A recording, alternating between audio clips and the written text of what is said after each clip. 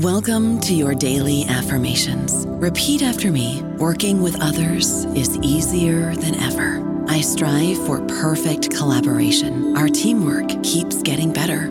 Yeah, affirmations are great, but Monday.com can really get you the teamwork you desire. Work together easily and share files, updates, data, and just about anything you want all in one platform. Affirm yes to start, or tap the banner to go to Monday.com.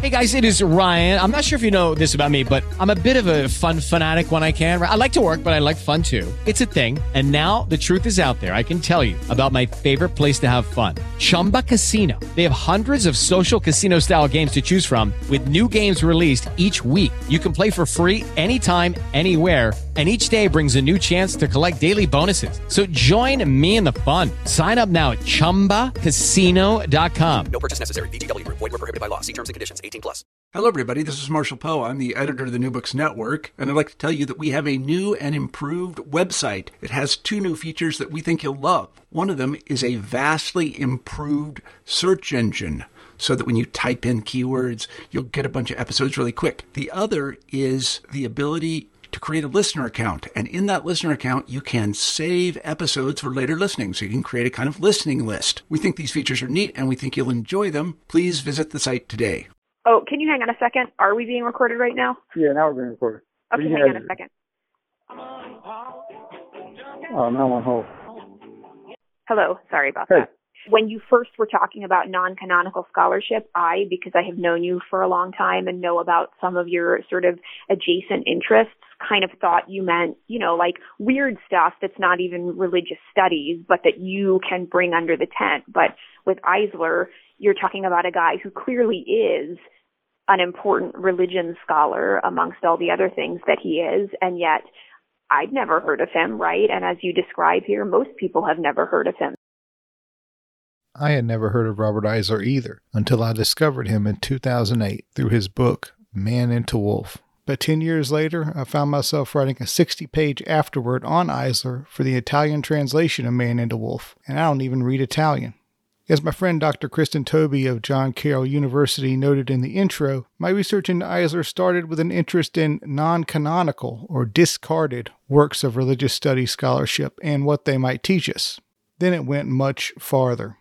In this podcast, I will try to uncover the tortuous tale of Eisler's life and work, as well as the story of my long obsession with him. In this, our first episode, we go to the place where it all started for me and where it all more or less ended for Eisler. Man into Wolf, an anthropological interpretation of sadism, masochism, and lycanthropy. The book is 30 pages of essay and 210 pages of endnotes, which is an unusual format to say the least. The essay is a lecture that he gave at the Royal Society of Medicine in London in 1949. He'd been living in England for the last 10 years, where he had fled after 15 months in Dachau and Buchenwald. We'll get to this in another episode, but the last decade of his life in England was a mixed bag at best. His health was failing. He and his wife were flat broke, having lost everything under the Nazi occupation. They lived with a series of friends and took on odd jobs. But it was also the time that he produced the work that is probably the most well-known today. This is A Very Square Peg, a podcast about Robert Eisler. Episode 1, Man into Wolf. In 2008, I was in Ann Arbor, Michigan, wandering around a used bookstore, making my rounds of the various sections. I always made stops, and still do make stops, at religion, anthropology, history, psychology, philosophy, and whatever they call the section with the ghosts, vampires, UFOs, and paranormal phenomena. Often they call it metaphysics. It was in that last section that a book jumped out at me. On the cover was a crudely drawn face that was half man and half wolf. I turned it over and saw that it was given the triple subject classification, psychology/occult/anthropology. Inside, I read that the main text was preceded by an introduction written almost 30 years after the book's original publication by someone named Donald D. Lathrop, M.D., the former director of the Relationship Center in Boise, Idaho. What followed was a 5-page foreword by the author himself, written 3 months before he died in 1949. Next came a 30-page essay that had apparently been an address delivered to the Royal Society of Medicine, quote, reproduced as exactly as the speaker can remember words not written down in advance, end quote. The rest of the book was taken up by 240 endnotes and 5 appendices. The first note on the Marquis de Sade, was 12 pages long and had 5 footnotes of its own. The book was, of course, the 1978 paperback edition of Man into Wolf, an Anthropological Interpretation of Sadism, Masochism, and Lycanthropy by Robert Eisler. The store was a kind of high-end antiquarian bookstore, and Eisler's book was the only one that fit my budget, so I picked it up. And that's how this long digression from my actual scholarly work on Hindu myth and ritual began. Now, what you may ask, does an anthropological interpretation of sadism, masochism, and lycanthropy actually mean? I had the same question. Here's what Eisler says in the preface. The aim of this book is wider than its title would lead the reader to expect. It attempts to suggest the possibility of a historical, or rather prehistorical, evolutionist derivation of all crimes of violence, from the individual attack on life known as murder or manslaughter to the collective organized killing which we call war. The author has tried to show that the mute witness of the fossil archaeological remains of prehistory, the period before articulated human thought found the means of permanent expression in word and writing, can be made intelligible on the basis of Jung's theory of archetypal ideas surviving in the ancestral subconscious strata of the human mind, and revealing themselves all over the world in the legends, myths, and rites of historic man, as well as in the fleeting dreams and lasting delusions of contemporary humanity. If this is true, an introductory chapter of fundamental importance can be lifted from the realm of the myths or legends concerning the fall of man into the range of the authentic history of humanity. If it is not, the author would like to say with Macaulay, quote, "If I am in the wrong, my errors may set the minds of others at work, and may be the means of bringing both them and me to a knowledge of the truth." That line at the end from Thomas Babington Macaulay that Eisler borrows speaks for me as well. Macaulay was an arrogant Victorian imperialist who famously claimed that all of the Arabic and Sanskrit literature in the world, which you couldn't read, wasn't worth one good shelf of a European library. But we'll forget that in the interest of saying that I am going to get a lot of things wrong in this podcast. I'm going to get a lot of things wrong because I'm a historian of religions, and so was Eisler. But he was also an economist and an art historian and a historian of money and a historian of science and a philosopher. I am not a polymath, but I can also say that probably no one, and that includes Eisler, is a true polymath like that. But what's really great about Eisler is that his voracious appetite for knowledge put him into contact with some of the most important thinkers of the 20th century. Now, the people that he knew and the people who he did influence include Jung, Freud, Karl Popper, A.B. Warburg, Walter Benjamin, Gershom Scholem, Martin Buber. Now, there are hundreds of books written about those guys, and rightly so. But Eisler only has one crappy Wikipedia article to his name. And that is really sad because his life took as many twists and turns as his scholarship did, and it is truly a fascinating thing to behold. In order to do Eisler justice, I decided to do a podcast where I could reach out to people who knew about the things he knew about the times he was living in, and could talk about them with me. To start off, I went to my friend David Dawson at the Universidad de Costa Rica. Dawson is interested in thinkers who ask really big questions. And so I sent Man into Wolf to him, and I asked him what he thought about it and what he thought about the podcast. You know, I'm pleased to hear that you're doing the podcast on Eisler. You know, the word needs to go out, and this book is just electrifying the piece of theory on human origins, and he's definitely in some very dark territory of the psyche, but he's also coming up with a theory of human origins out of whole cloth. I can't see that it derives from any other major thinker with the idea about where human beings came from, especially one that involves, you know, this sort of ethological threshold there, how human beings sort of, you know, emerge from a sort of more animalistic state, which may actually be a more pacific state, a more well-adapted one. What is the plan? Through hypnosis, I'm going to regress this boy back into the primitive past that lurks within him. I'm going to transform him and unleash the savage instincts that lie hidden within. And then? Then I'll be judged a benefactor.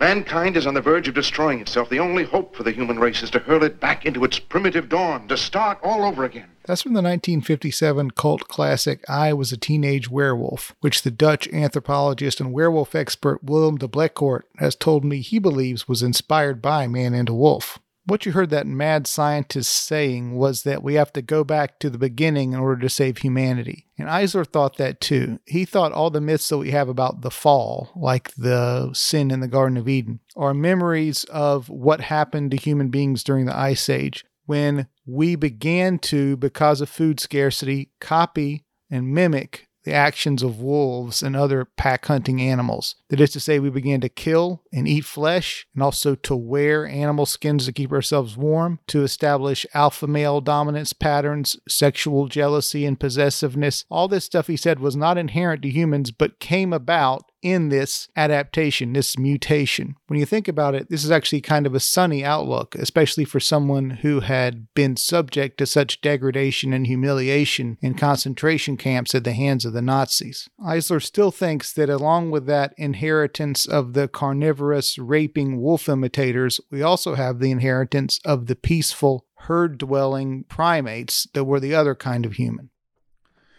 While these vegetarian herds are the ancestors of the recent wholly peaceful food-gathering tribes and of the primitive grain and fruit-growing populations, the lupine packs of carnivorous predatory werewolves running down and tearing their game to pieces as the canine predatory beasts do, became the ancestors of the hunting, i.e. hounding tribes, who attacked not only what we would now call subhuman animals, but also preyed on the more conservative, fruit-gathering human herds, reluctant to adopt the bloodthirsty new mode of life, killing the males, raping and enslaving the females, falling upon them while they were gathering and treading the ripe grapes of the wild vines in the wood, and enjoying the new must. Now, this isn't really a theory at all, is it? This is a story. And for me, it's a story that is not completely crazy, while it's definitely also not completely sane. I really wanted to know what people thought about it at the time, so I started looking for book reviews.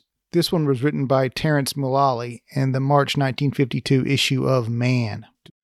To sum up, it must be pointed out that although Eisler carries his theory to extremes, which in our present state of knowledge appear to be unwarranted, he has nonetheless produced one of the most stimulating books to appear for some time, and I wish to take this opportunity to pay tribute to a great European scholar who died because he was not prepared to compromise his principles, and who, by the breadth of his learning and his passionate intellectual integrity, has placed us all deeply in his debt. This is one of the nicer things said about Eisler after his death. Somebody who recognized the suffering that he underwent in the war. Not only was he put into a concentration camp by the Nazis, but when he finally made it to England, someone else had taken the job that he had there and refused to give it up. To add to that, he was then imprisoned by the British in a camp for Jewish refugees on the Isle of Man. We'll look at that sad and sordid history in detail later, but I do appreciate Professor Mullally's respect for Eisler.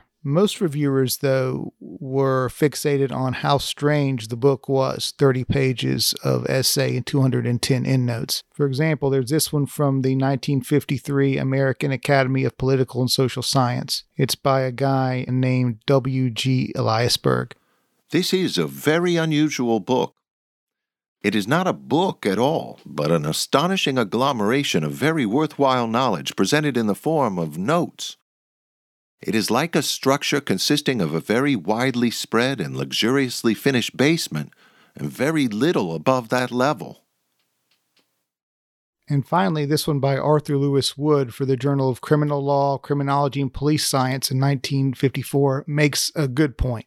This is how he characterizes Eisler's argument. It poses a complicated series of dubious propositions to explain what can otherwise be attributed to more verifiable facts.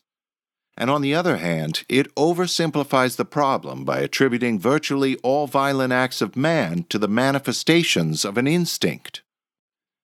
Granted that a developing science is nourished by the uninhibited speculation of brilliant minds, it astonishes this reviewer that a contribution is seriously received which fails to refer to the contemporary works of others. Murder, assault, and war are behavior patterns of man. They are psychic responses taking place in a system of social relationships. There is no reference in this book to the contributions of modern psychology, psychiatry, sociology, or cultural anthropology on these subjects. An able classical scholar is not expected to contribute to the scientific problems of modern physics. If only to a lesser degree, he is also now unable to contribute to the behavioral sciences of man. I said he made a good point before, and he does. Eisler's work is idiosyncratic. He's writing and operating in his own private intellectual field, often completely apart from other people who are working on the same problems from different angles. That happened more and more later in his life. But the reviewer is also saying something that is troubling, which is that psychology and sociology, where all the big ideas about humans and who they are and what they are coming from, is now so scientifically advanced that regular people who aren't specifically trained for it can't say anything intelligent at all. That's troubling to me. After 54, Man into Wolf more or less disappears from the scholarly literature until 1981, when an article pops up, and I found this and was pretty shocked by it at the time, called Social Structure, Psychoanalysis, and Collective Aggression by H.C. Greisman and the History of European Ideas, Volume 2, Number 1, from 81. Greisman, to my knowledge, is the only modern scholar, or a scholar from the modern university, post-60s, who took Eisler's work seriously and tried to move it forward. So I corresponded with Greisman and have been doing so for 6 years about Eisler, and I got on the phone with him recently to ask him how that article came about and how he found Eisler. And like me and everyone else who's ever encountered Man into Wolf, he had a story about where his copy came from. It starts off in 1967 in a place called Newburgh, New York, which he describes in some pretty foreboding terms. I don't know if you're a reader of Stephen King or H.P. Lovecraft or one of these horror writers, but they all seem to locate their horror stories in these peculiar towns that shouldn't even be there. It's a town of about 20,000, 30,000 people, only about 50 miles up the Hudson from New York, but it's got a curse on it. Well, what better place to get a copy of Man into Wolf? Fast forward to 1975 or 76, Eastern Sociological Association meeting, Hotel Pennsylvania, New York City. There was a session there that featured E.O. Wilson. He was a middle-aged guy who had written a book called Sociobiology. And this was a groundbreaker of extraordinary proportions because when I was in graduate school, everything was the Adam Smith model, tabula rasa. The essence of the human being is the total of the marks on the blank slate. The notion of hereditary instincts or tendencies or, probably even illnesses, I wouldn't know. Well, Wilson kind of turned this whole paradigm on its head. I guess he had breached a taboo in even mentioning that biology, natural selection could have something to do with human behavior. And the kind of human behavior he was interested in was altruism. Why should human beings be altruistic? Well, that got my motor running, as it were, and I started thinking about sociobiology and biosociology. And then I fell to reading Freud's group psychology and the analysis of the ego. And there's a whole lot in that book. And one of the names in that book that stands out is an author named Wilford Trotter. Trotter had written this book called Herd Instinct. So I went to work and produced an article, I think it was called Herd Instinct and the Foundations of Biosociology. I could be wrong. This is, 40 years ago or more. And then a letter arrived for me at my office in the mail. It was from Wilford Trotter's son, who had read my paper and was doing some work on his dad's bio and couldn't find a certain article and asked me if I would go look for it. I mailed this thing off to him and got another letter, a very gracious man.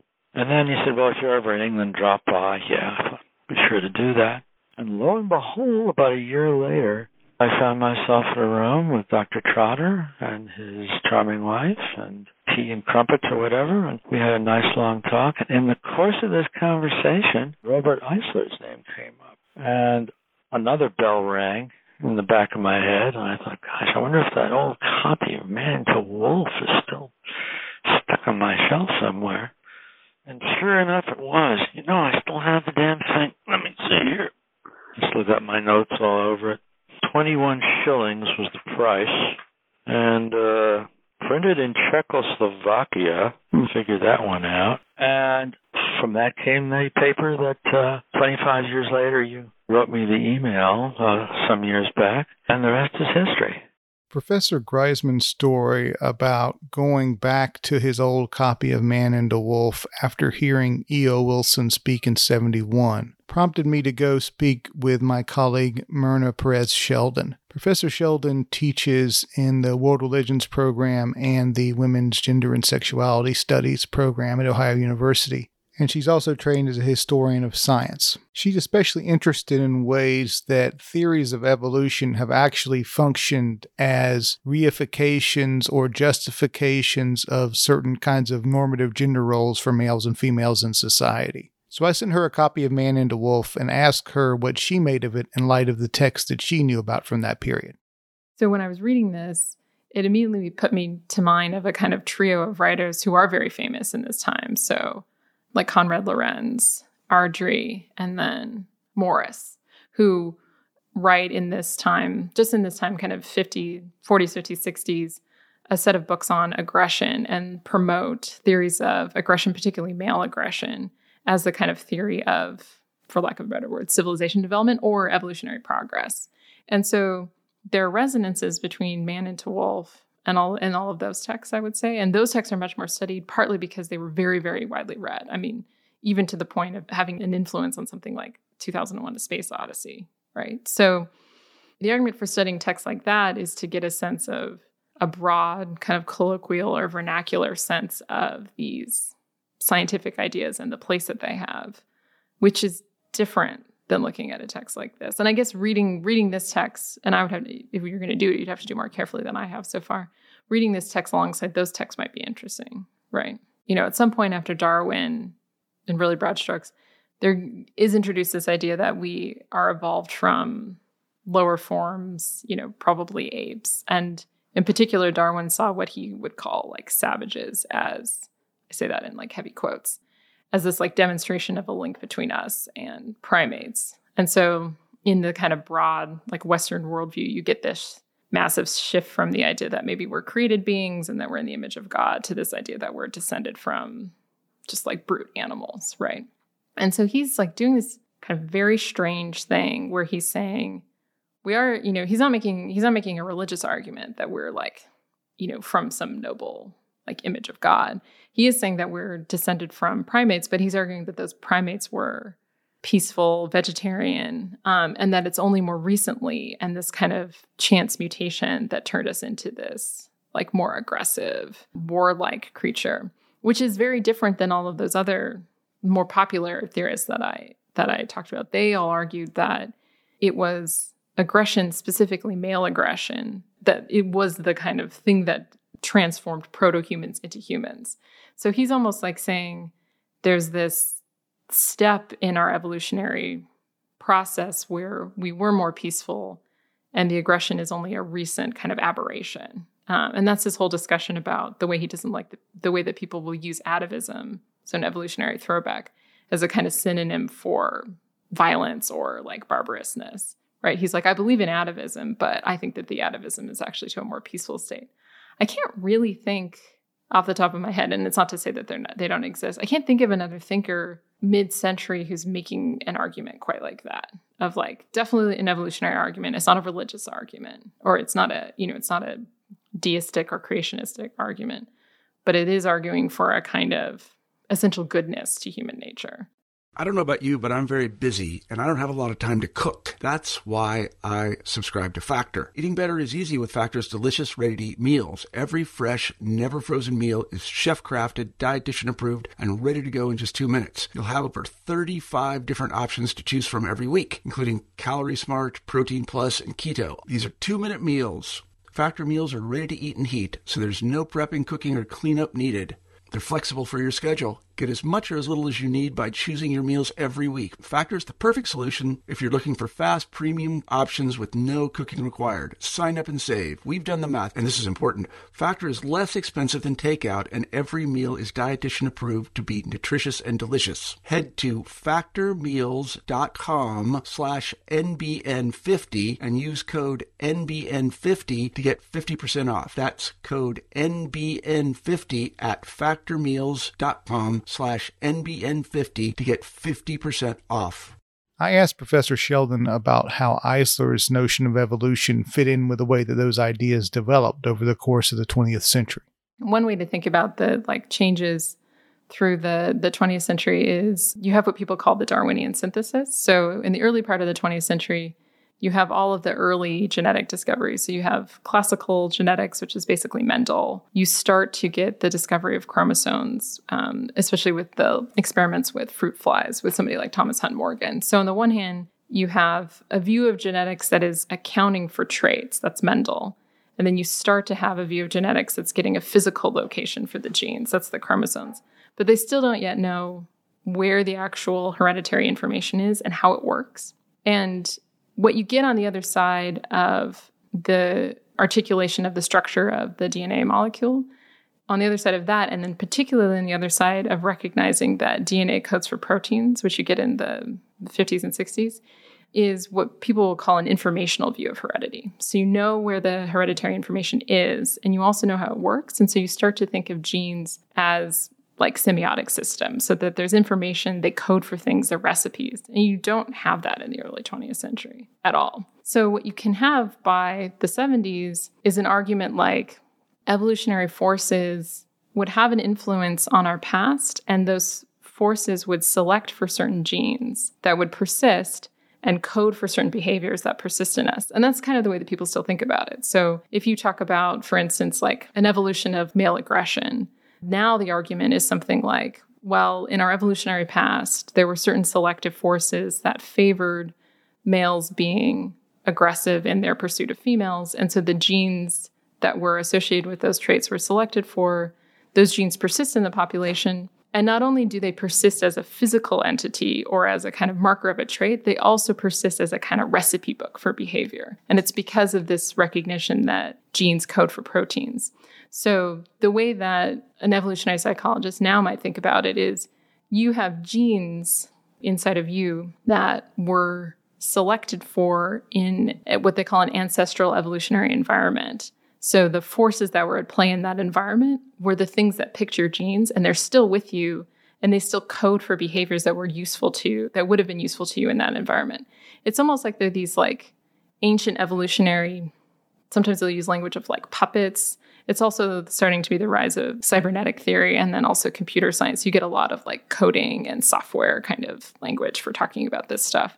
But some people will talk about your genes as like software codes that were selected for and shaped by an ancestral environment, and then they still code for those behaviors that kind of get expressed in a modern environment.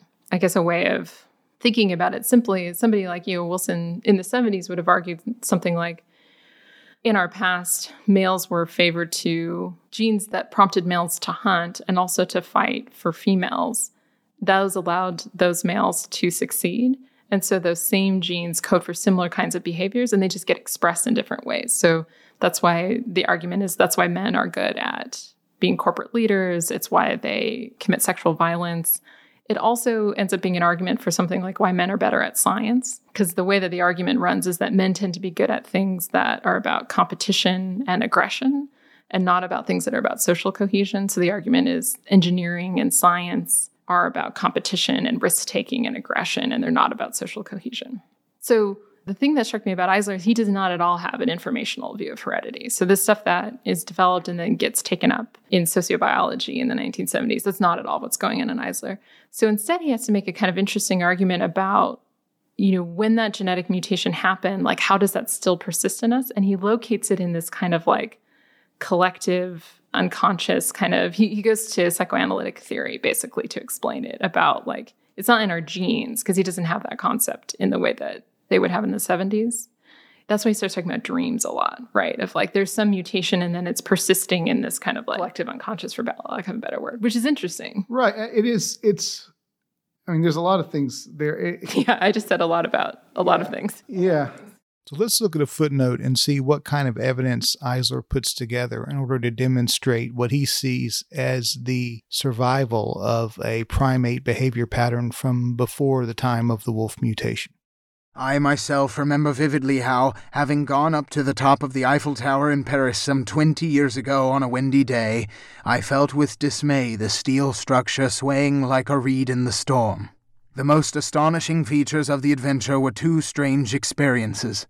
First of all, my soles, enclosed in socks and shoes, contracted in a curious sort of cramp, as if my feet were still prehensile limbs, clinging to the branch of a tree.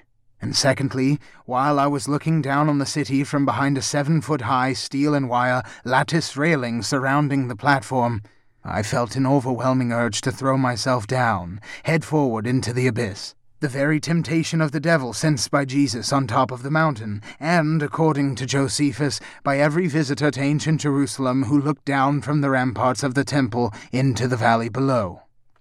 This urge, fatal to a human being of our time seized by vertigo on a projecting height, was eminently beneficial for the primate climbing by means of his prehensile arms and feet, who would be killed by falling vertically to the ground from a swaying or breaking branch high up on a tree, but could save himself easily by jumping off in good time, head forward, and getting hold of another branch with his hands.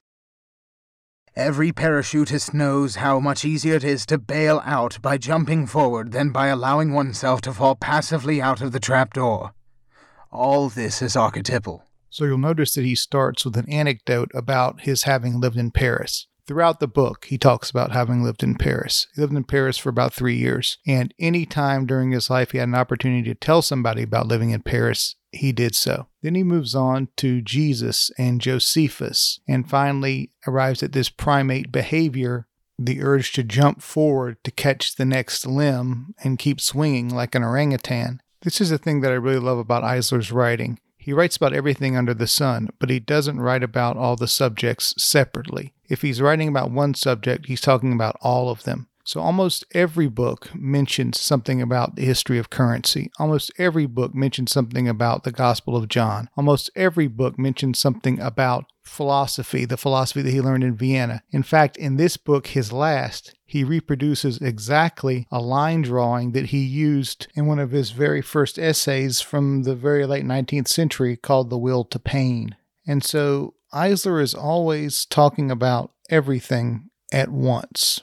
In this next passage, he gets back to one of his other favorite subjects, Greek religion, and suddenly he's talking about the wolf mutation, and it's no longer about apes swinging through the trees, but it's about blood and death and sacrifice and Dionysian ecstasy. So is, of course, the erotic fascination exerted upon the contemporary masochist by the naked Venus in the fur, representing La Femme Fauve, the nude, blood-stained maenad, or raving woman in her bare lynx or fox pelt, coursing with her furiously excited male partners in the pack of the wild hunter, through the primeval forests, vying with them in bloodlust when they came in at the death, and finally assuaging in a wild embrace their common mad excitement after the omophagic orgy, feasting on the live, raw, and bloody meat of the quarry. As archetypal as the male masochist's ideal of the nude lady in the pelt and the feminine wish dream of being assaulted by wolves, lust crying out from the inside, followed by the pains of motherhood in consequence of such rape suffered by the maiden lover of pain, is the male Actaeon's conversion into a stag torn to pieces by the hounds of merciless wolfish Artemis Lycaea, because he has seen her naked, that is, without her pelt. Archetypally, these hounds are rather bitches, as we know that the English-speaking peoples call the loose-living, primordially promiscuous woman a bitch, just as the Romans and the Greeks called her a she-wolf, lupa and lucae. Archetypal also are the sadist murderer's practices of beating his quarry with the hunting rider's horsewhip, of binding the victim like a captured animal, dragging the naked body over the ground and through the undergrowth. It's important to note that Eisler is not saying that these sadistic impulses get sublimated into something more acceptable like competitiveness, but he's saying that they continue to erupt throughout human history in these violent and tragic ways. So one example of this is a later passage where he compares a specific example of brutality perpetrated by the SS with an ancient Dionysian ritual. When the German occupation authorities closed down the Czech University of Prague, a considerable number of students, girls and boys, went in an orderly procession to the entrance doors, rhythmically shouting their demands that the doors should be reopened so that they could continue their studies. After this had been going on for some minutes, a flying squad of SS men drove up in lorries, surrounded the students and drove them through the doors which had suddenly been opened from the inside by other SS guards. The students were herded into the largest lecture hall with blows and kicks. Then they were told to strip completely. When the order had thus been carried out, the doors were opened and the prisoners were told they could go, indeed run out, girls first. In rows on both sides of the door stood SS men who had taken off their own leather belts, weighted with the regulation metal buckles. The stripped victims had to run the gauntlet between them while they were savagely beaten up with these belts and pursued with relentless blows through the long, empty, resounding passages of the house into the arms of other SS men posted at the end of the run to stop the girls. There was in the ancient Arcadian town, Aleia, of which considerable ruins survive to this day, a temple of Dionysus in whose honor a feast was celebrated every year known as the Skyreia. At the bidding of the Delphic oracle, women were whipped on this occasion, as were the Spartan youths in the temple of Artemis Orthia. It seems that the cult legend of this ceremony is illustrated on the walls of the Villa Etim. On the right side of Dionysus and Ariadne, a kneeling woman holds the cloak of another woman, who kneels and hides her face in the lap of a third sitting female. The kneeling woman is being severely whipped with what looks like an ox thong or a cane by a winged female who can only be Iris, the messenger maid of the gods. A Bacchic priestess, holding the Thyrsos staff, looks on impassively at the whipping, while another one beats cymbals to drown the sound of the moaning of the flagellated woman. At the other side of the room, a young female hurries into the room in such haste that her veil is blown from her face by the rush of the air. She holds up her hand with a gesture obviously intended to stop the procedure. There is little doubt that Italian scholars knew, and that their erotic imagination was fired by the paragraph about the annual whipping of the Arcadian women at a Dionysian festival. This very graphic, gory passage really wraps up lycanthropy, sadism, and masochism all together, as the title indicates. The sadism comes from the wolf imitating humans. It's less clear about the masochism, and throughout the book he talks about this, but it either comes from part of the sexual play of these sadistic wolf people, or the survival mechanism of the vegetarian herds who submitted and were therefore mated with and produced offspring. It's not clear. Anyway, I want to talk about this passage with Stephen Wasserstrom at Reed College. We'll talk to Professor Wasserstrom in a later episode because he has a lot to say about Eisler and Gershom Scholem and Eranos, the group of myth scholars and artists who were associated with Carl Jung that Eisler was part of for a while. I wanted to see what Professor Wasserstrom thought about passages like this and how they fit into Eisler's larger body of work, which of course includes things like economics and philology and art history. Man into Wolf gives me a kind of insight into his placement in Eros in a way that all those other specializations did not. Partly because the subtitle, An Anthropological Interpretation of Sadism, Masochism, and Lycanthropy. So it had this kind of not just sexy, but kind of licentious quality to it. One, and two, there was, despite the fact that it came out of the terrible experiences that he underwent in the camps, I think a kind of an unhealthy appeal to violence. It seems to me caught up in the kind of fascination with this kind of wolf syndrome. In fact, this fascination with the wolf syndrome is exactly what appealed to Christy Monteith, who, along with her sister Kelly, writes the best-selling Lewis Kincaid detective novels under the name P.J. Parrish. In one novel, Island of Bones, Man into Wolf appears on the shelf of Frank, a suspected serial killer who was part of an ancient Spanish clan that has lived in isolation on an island off the coast of Florida for generations. I was surprised to find Eisler not just mentioned, but discussed at length in a 2003 paperback detective novel. So I went to Christy and I asked her how she discovered Man into Wolf. And just like with everyone else who's ever found that book, it's a long story. This was a strange book, and it was a lot of fun to write, and it had a lot of incidents of just weird synchronicity and, for lack of a better word, serendipity. Things just kind of fell together with this book very strangely. It was almost like there was cross currents of cosmic forces. I don't mean to get kind of woo-woo on you, but it was a very strange book. About 2 chapters into this book, my husband and I took off to a planned trip to Europe, and we went to Madrid. We flew into Madrid, got in a car, and just started driving north. And we found ourselves on the northern coast of Spain in a very remote area called Asturias. And Asturian people they're very Latin. They come from Roman times.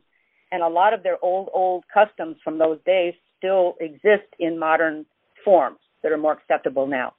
And that's actually what got me to the Wolf Man, as I call him. Do you remember how you found the Robert Eisler book? Well, I started researching, as I said, Asturian customs. And they have this custom that comes from the Roman times called Lupercalia, which was the festival of the wolf. And in Asturias, remnants of this ritual still exist in the villages up in the mountains there. And the people call it, I don't know the Spanish, I think it's Beleno ride. And this is a rite of passage where the young men dress in wolf costumes. They go up in the mountains and they ride down on horses and they simulate the abduction and rape of women. I know this sounds awful, but that's what they did back in the old days. The men would come and abduct women and take them back and marry them. And they still do this in very isolated places of Asturias in a very sort of stylized version now. And so that got us to the wolf culture. And then I did a lot of research on the wolf in mythology, which is very big. I think I was deep into the Google wormhole one day, or rabbit hole, and there he popped up. And I ordered his book. I got one of the original ones. I think it was from the 50s. I think it was written. Okay, 51, yeah. And you know, it was fascinating. You know, it was just fascinating to read. And then I really had a way into the heads and the psyches of the men who lived on this island. I had to research this whole idea that the wolf pack primal urge still exists in human beings, and that is what creates the most primal, violent urges in them. I think it's fascinating. You know, it's just a fascinating theory. That's why I say this book was such a strange experience, because they don't always fall into place like this, that one little piece of research leads you to something that you down a road you didn't anticipate was ever going to happen. I wish I could have directly quoted in my book Eisler's works, but that would have been a copyright infringement. And I thought about it, and I tried to go about getting some rights, but it got too kind of hairy, so I had to give up with that. So I had to just kind of like have these 2 detectives sort of discussing the theories in passing. And because they're, you know, just regular cops, regular detectives, they don't go into the whole deep psychology of it the way Eisler, of course, does in the book. I had to have them talk like, you know, real people. For a long time, the only sound in the room was Ray Charles singing a soft accompaniment to the hum of the air conditioner. Finally, Landeta broke the quiet. "This is great," he murmured, almost to himself. Lewis looked up. "What is it?" "This Man into Wolf stuff. Frank had a thing about werewolves," Lewis said. "He had a bunch of books about it. Lycanthropy's not really about werewolves." "What is it then?" Landeta pursed his lips. "According to this, it's a mental disorder where a person believes he has turned into a wolf." Lewis just stared at him. Landeta poked a finger at the book spread open beneath the magnifier lamp. "This shrink, Robert Eisler, had a theory that violence, war, especially murder, could be traced back to man's primal urges as a member of his animal pack. Woods underlined a bunch of shit in here and wrote a couple of things in the margins." "He did?" Lewis rose and went over to Landeta.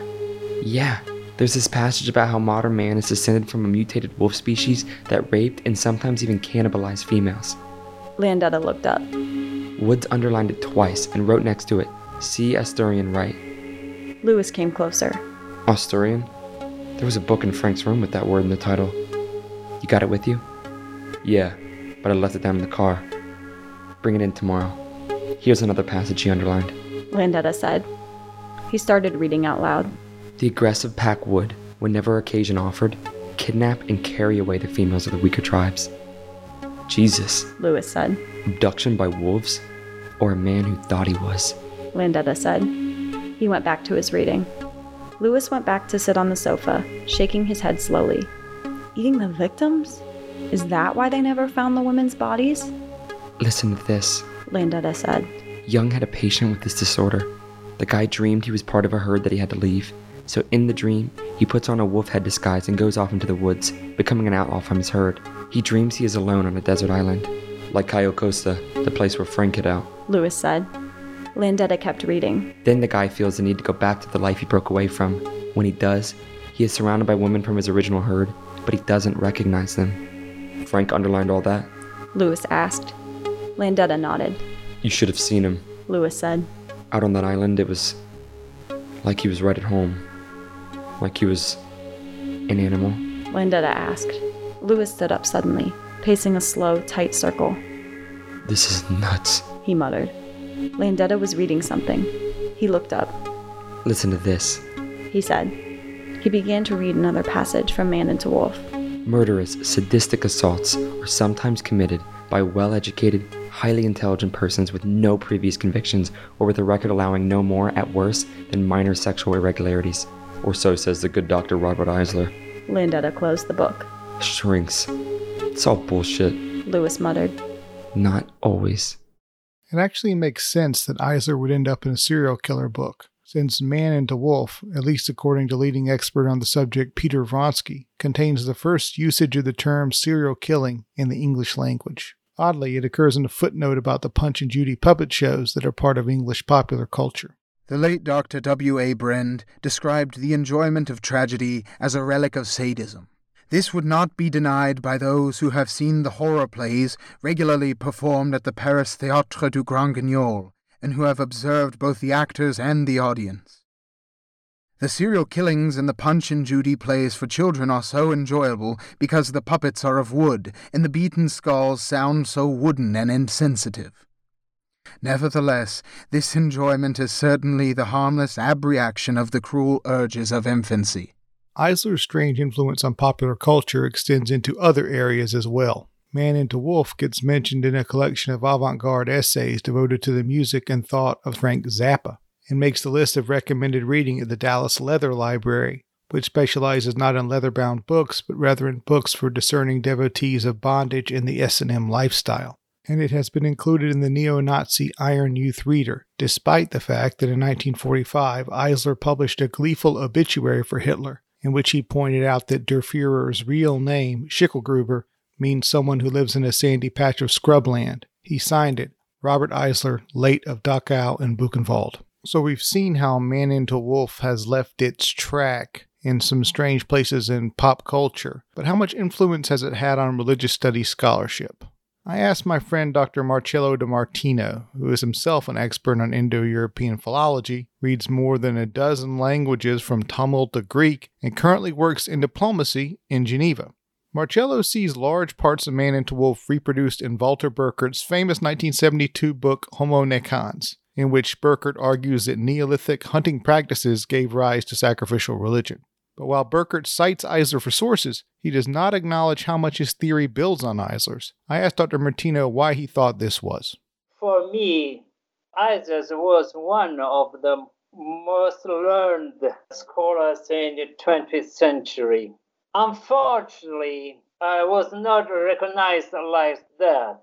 But in the Man into Wolf, I think he made a great discovery. For my part, I give credit to Eisler in my next book in reconstructing all the connection that Burken had with Man into Wolf. For example, there are two cases. There are the myth of Lycaon and the Lupercalia, especially when he says that there are people who hunted the cemetery, is the same who can find in Eisler's book.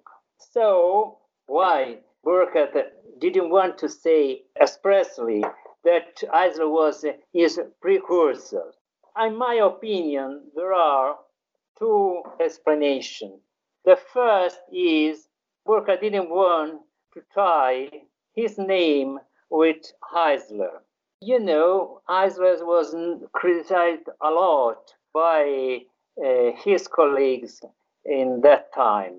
What is the personality of this man? In my opinion,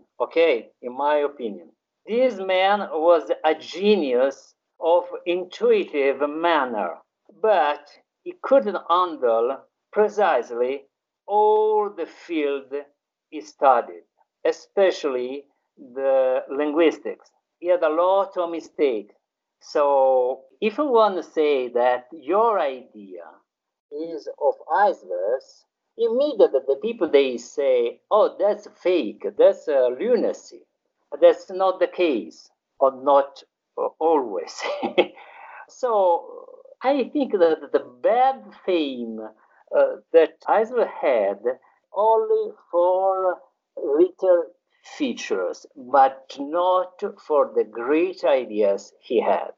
As we will see throughout this podcast, this pattern of Eisler making great discoveries, or at least having great ambitions, and then being sidelined and marginalized occurred throughout his life. Man into Wolf is where the story ended for Eisler, but where it begins for me.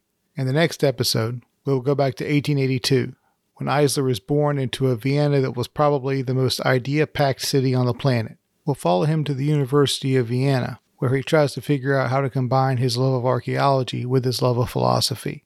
He also gets arrested for art theft in Italy, slashes his wrist in a jail cell, and gets confined to an asylum.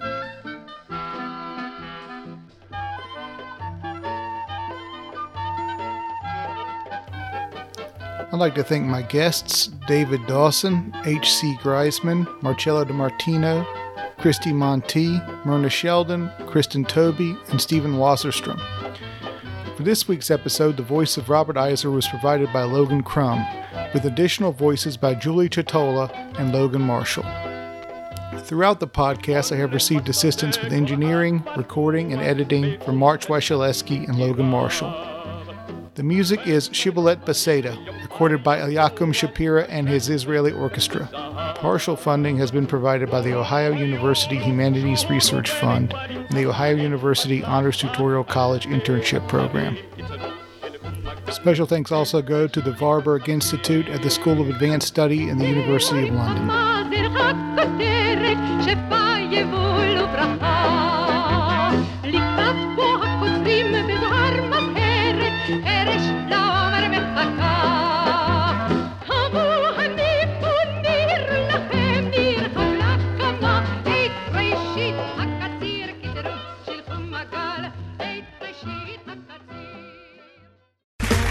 Okay, round two. Name something that's not boring.